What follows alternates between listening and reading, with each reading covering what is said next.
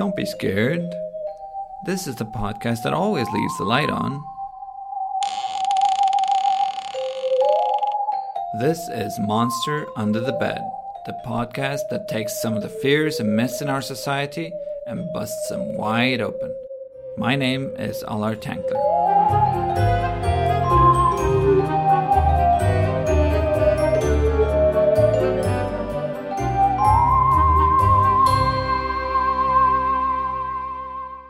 So we've been talking a lot about monsters and all kinds of nightmarish things on this podcast.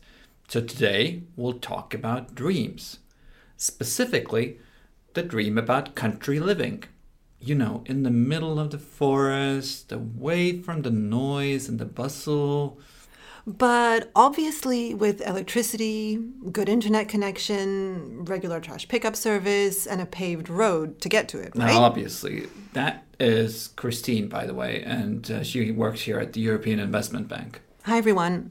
The flip side of the dream is the monster under the bed in this episode. The nightmare of urban life. Smog, roads jammed with traffic, high prices, and noise.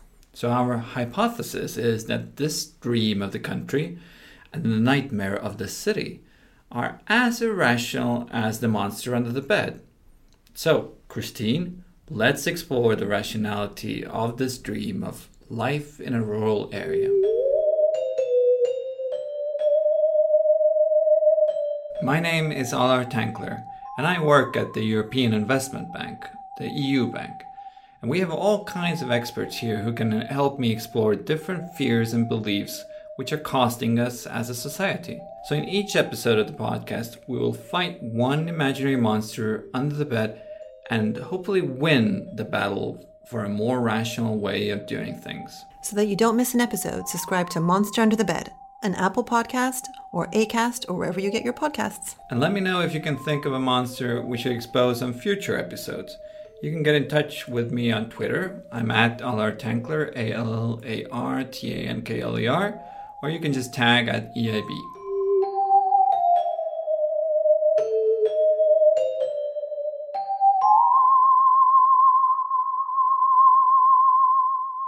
First, to gather a representative, a kind of a scientific data set about what people actually think about rural and city living, Christine, you went out to ask completely random people in Luxembourg.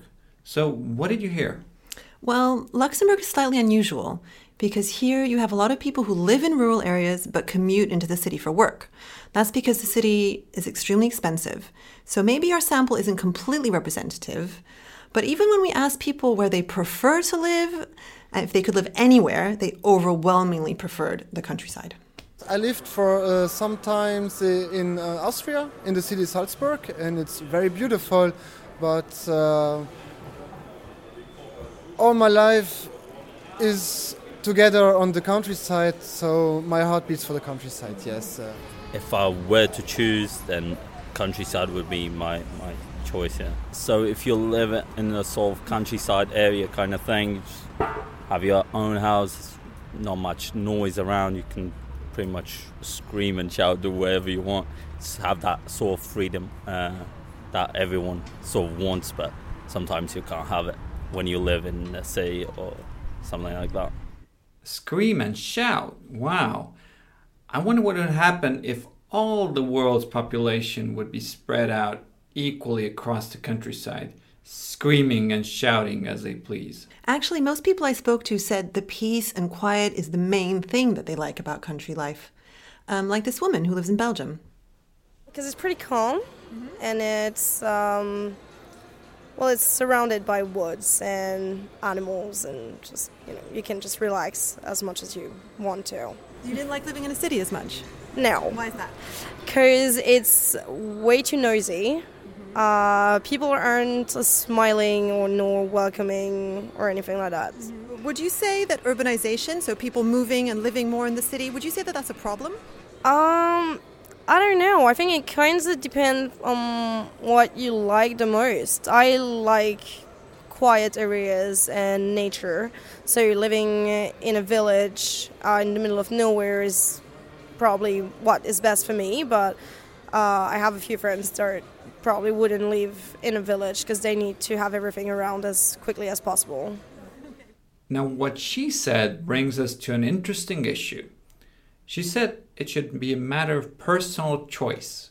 If you like living in the countryside, live in the countryside. If you like living in the city, live in the city.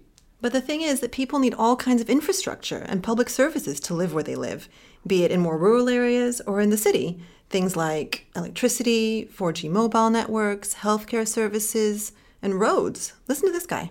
Okay, do you enjoy living in a village? Yes, I love it. I love it. Why do you love it? It's not far from the city, but it's quiet area. It's 10 minutes from the city center, 10, 15 minutes. And it's very quiet. I prefer like this. So you see, he loves living in the village because he can get quickly to the city when he needs to. Meaning that you have to have a good road there. And that costs money, despite the fact that the road might only be used by a small number of people living in that rural area. So people prefer to live in the countryside. But does it make economic sense from a public spending point of view? I talked about this with Brendan McDonagh. He works at the European Investment Advisory Hub, a partnership between the European Investment Bank and the European Commission. In Ireland, he worked for a government agency that dealt with investment in mobile networks across the country. It was really expensive in the most remote areas. Yeah, I think if everybody wants to live on their own in an individual little piece of land and isolated from others, then the cost of services to everyone grows. And equally, the ability of them to access the services is restricted. And I think there's a direct relationship there. And especially as we're all living longer, we're going to hopefully live to an older age and need more of those services for much longer in our life. And if they're ready and accessible to us, I think we can have a longer and healthier and happier life. Brendan grew up on a farm himself and enjoyed living in a rural area in Ireland for a long time. But he has since started to see it differently. I suppose when I was young and living in Ireland, I lived in a rural community, and very much I felt we were in the middle of nature. Whereas now I look at it a little bit different and I see the benefits of living beside nature rather than living in nature. By that I mean you don't disturb nature as much. When we came to Luxembourg, we noticed in Europe the communities live together, and then you see large open expanse.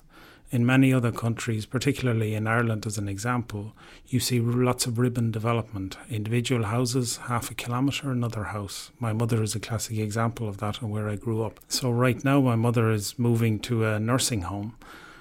But when I look at it, she is 1.5 kilometre from her neighbours either side. If she was right next door to them, I think her ability to stay in that rural environment could have been longer.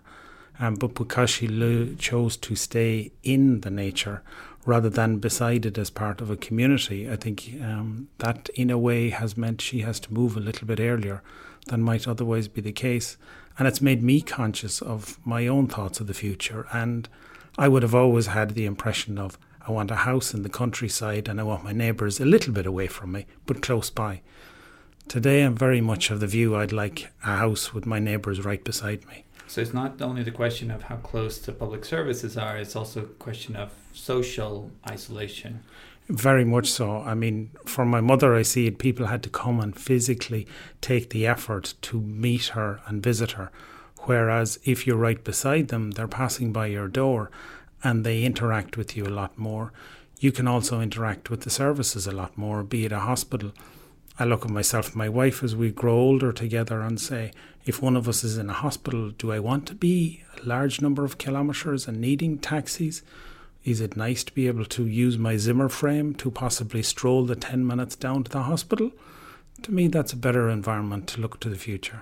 Hospitals and fast internet are fairly modern things. I mean, if we all like the countryside so much, why did we come together in cities in the first place? Actually, it all started because of people's very rational need to trade with each other. Like if you had lots of eggs but you needed salt, you needed to trade. I spoke to our senior urban development specialist, Gregor Shgaida, and this is what he told me. Yeah, I guess that in the beginning we need to imagine ourselves a road crossing, basically a place where different people would meet, and they started to be engaged in trade. You can imagine a big open field where people started trading things like cattle or wood or salt, all those things that were important in a very early economy. And then around a field where people would meet and do some trade, a restaurant would be open, a storage, somebody will build a little hotel. And that is the origin of the cities, basically. Typically a crossroad, or maybe a place where you can safely cross a river. So any place where people need to stop for something, for some reason. But there's a second historical reason as well. Cities allow people to do things more efficiently, together. Things like protecting themselves. The other thing is that in a period of wars, cities would be a place where people can defend themselves collectively. So you can imagine yourself, a nice fence, made of wood or stone, where anybody who needs to be protected would hide, and they together will fight, an enemy or some beasts coming from the forest or something like this. Now, this safety feature of cities, I think, illustrates the benefit of economies of scale that living in cities brings. So instead of everyone having to build their own fortress around where they live, people came together and just built one wall to keep them safe. And I think that's the same principle is true in various spheres of urban life, that, working together, it's simply more efficient to do things versus if we're dispersed all over the country. Is that generally true? This is very true.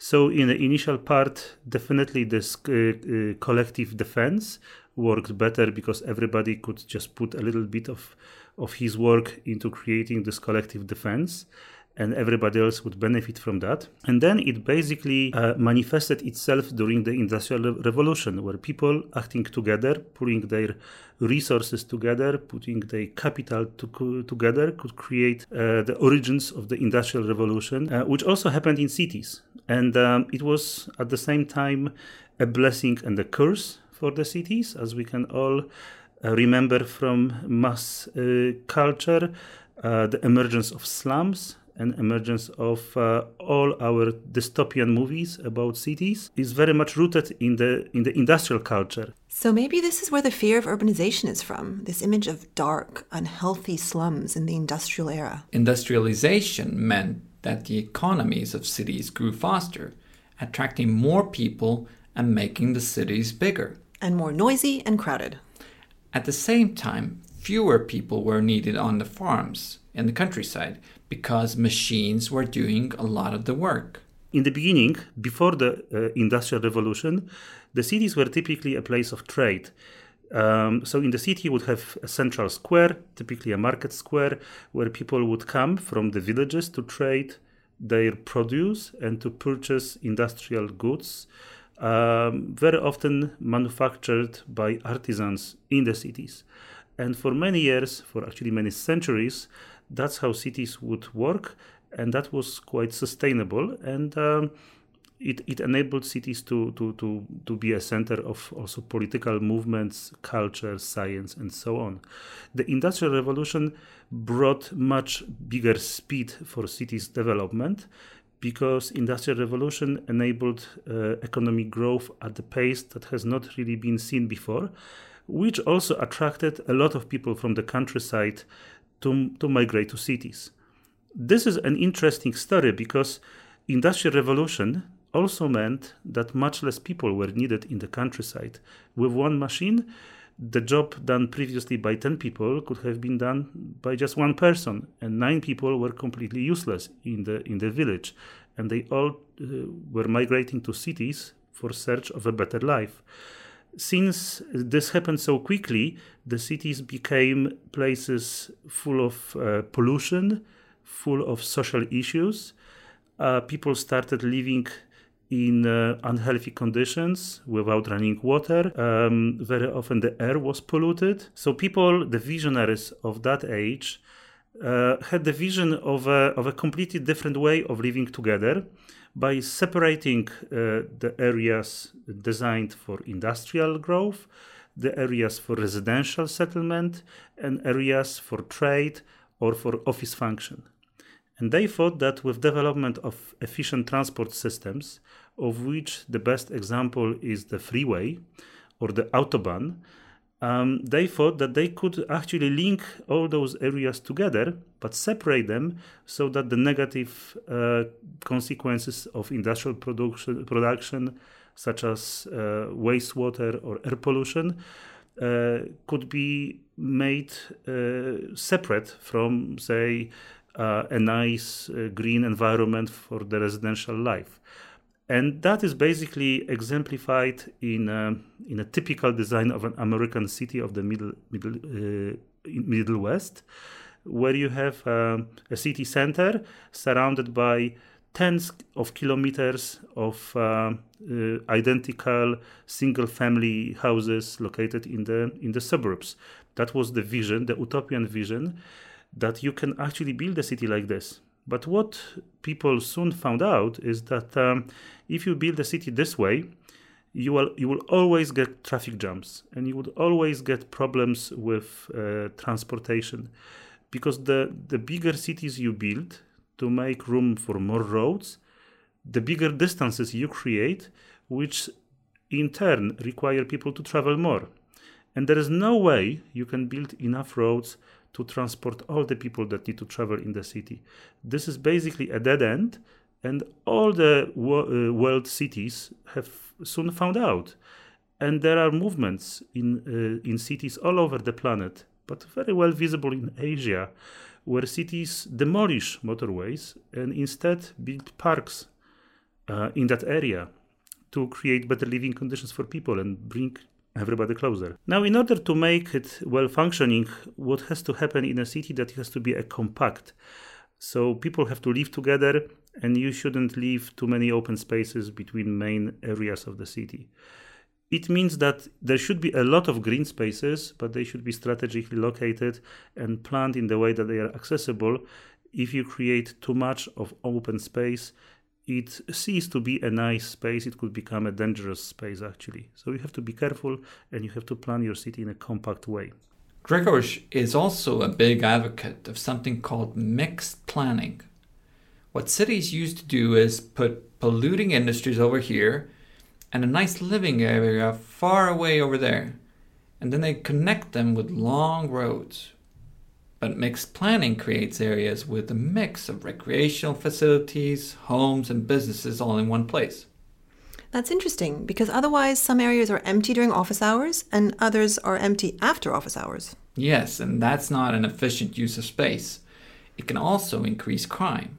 Mixed planning also increases the chance that you'll be able to live closer to your job and your kid's school, meaning you'll have to do less driving. But Grzegorz had another interesting point about why cities should try to mix things up.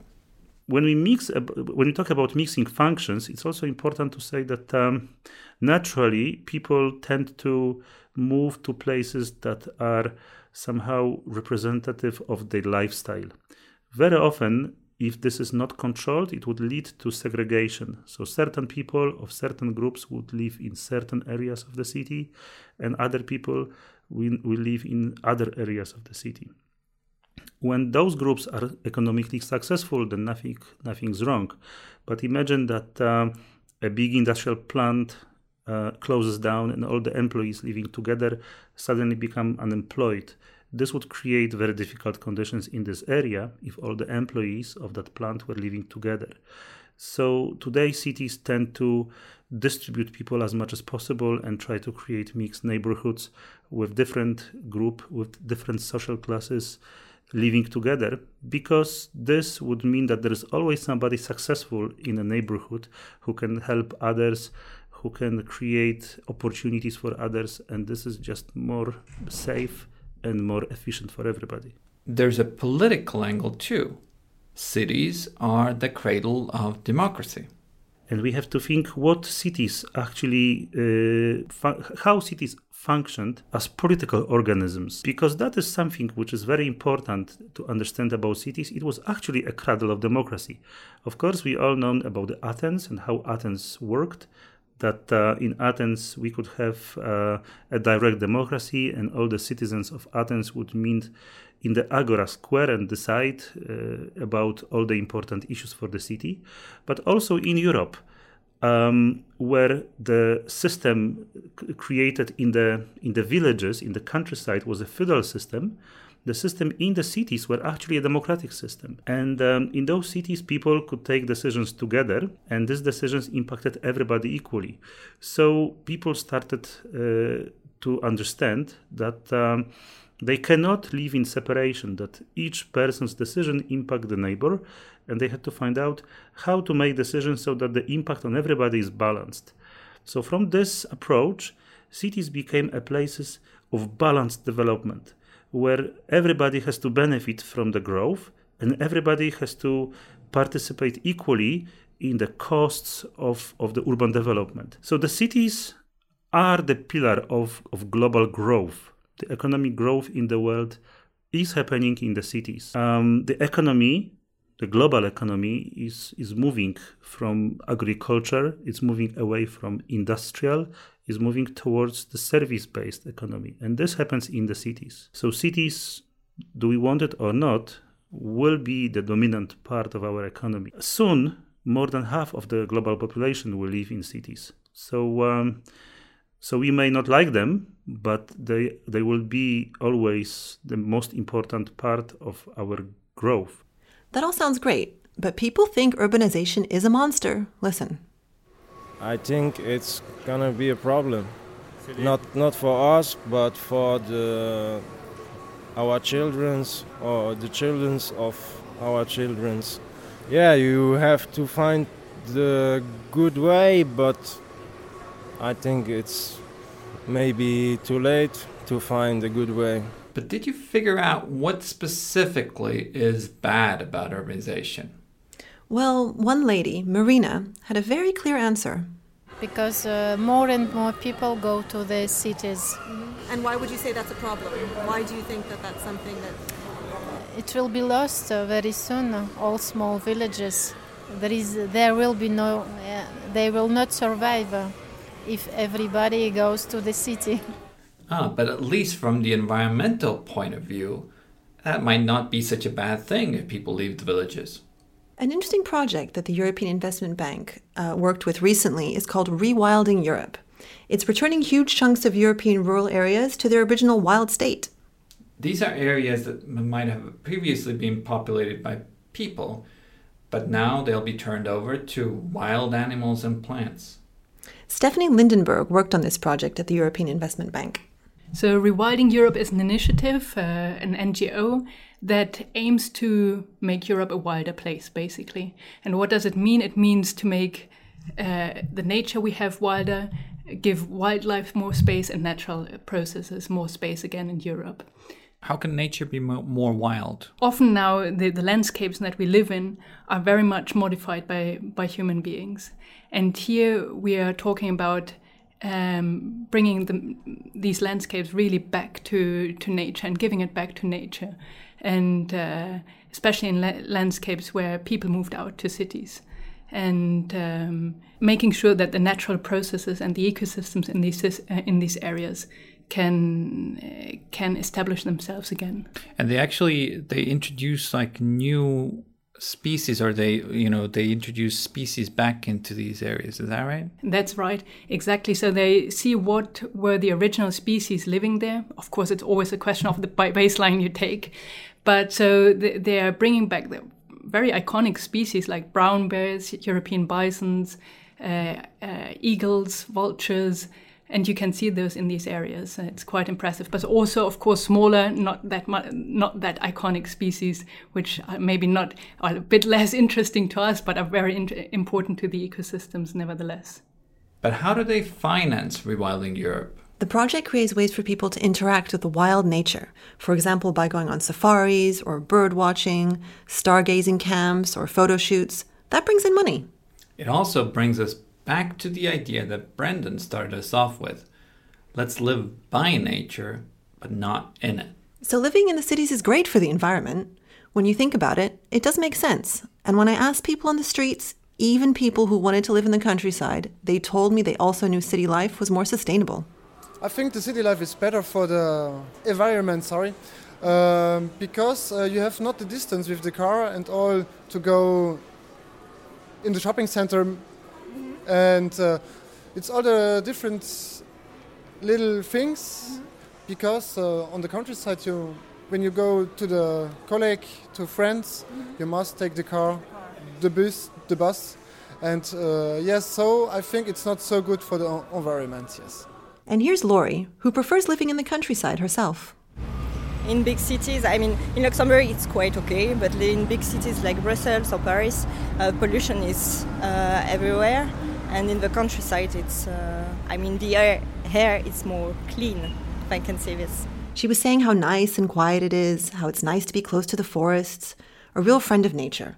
And when I asked her what's better for the environment, she knew the answer immediately. Then it's better to live in the city, because otherwise it means that you have to take the car, or, of course. It sounds like people would prefer if everyone else lived in a city and they alone could live a little way off, with preferably nobody else commuting into town in the morning. That sounds about right. The question arises whether governments should be subsidizing this way of life so much. We have to make sure that people in rural areas have decent access to public services, for sure. But should we encourage more people to move there? It's an interesting question. The great thing is that cities, which are already pretty nice, are getting even better. Gregor says that we don't even necessarily have to trade comfort for sustainability. So with all this technological advancement that we have today, with Internet of Things, with smart cities, with all those modern products like electric scooters, self-driving cars and things like this, I'm sure that we can create the new way of life in cities, which is more comfortable than the old way of life and still be sustainable. And I think this is our greatest challenge, to redevelop cities in a way that they are more comfortable and more sustainable at the same time. I like that. Let's end on this optimistic note. Let's do that. And I'm optimistic that people will subscribe to this podcast and get in touch with me on Twitter. I'm at Aller Tankler, and you can tell me how much you enjoy your peace and quiet in the countryside, surrounded by the song of the birds, the wind in the trees, and, of course, the sound of my voice on our latest podcast. This was Monster Under the Bed.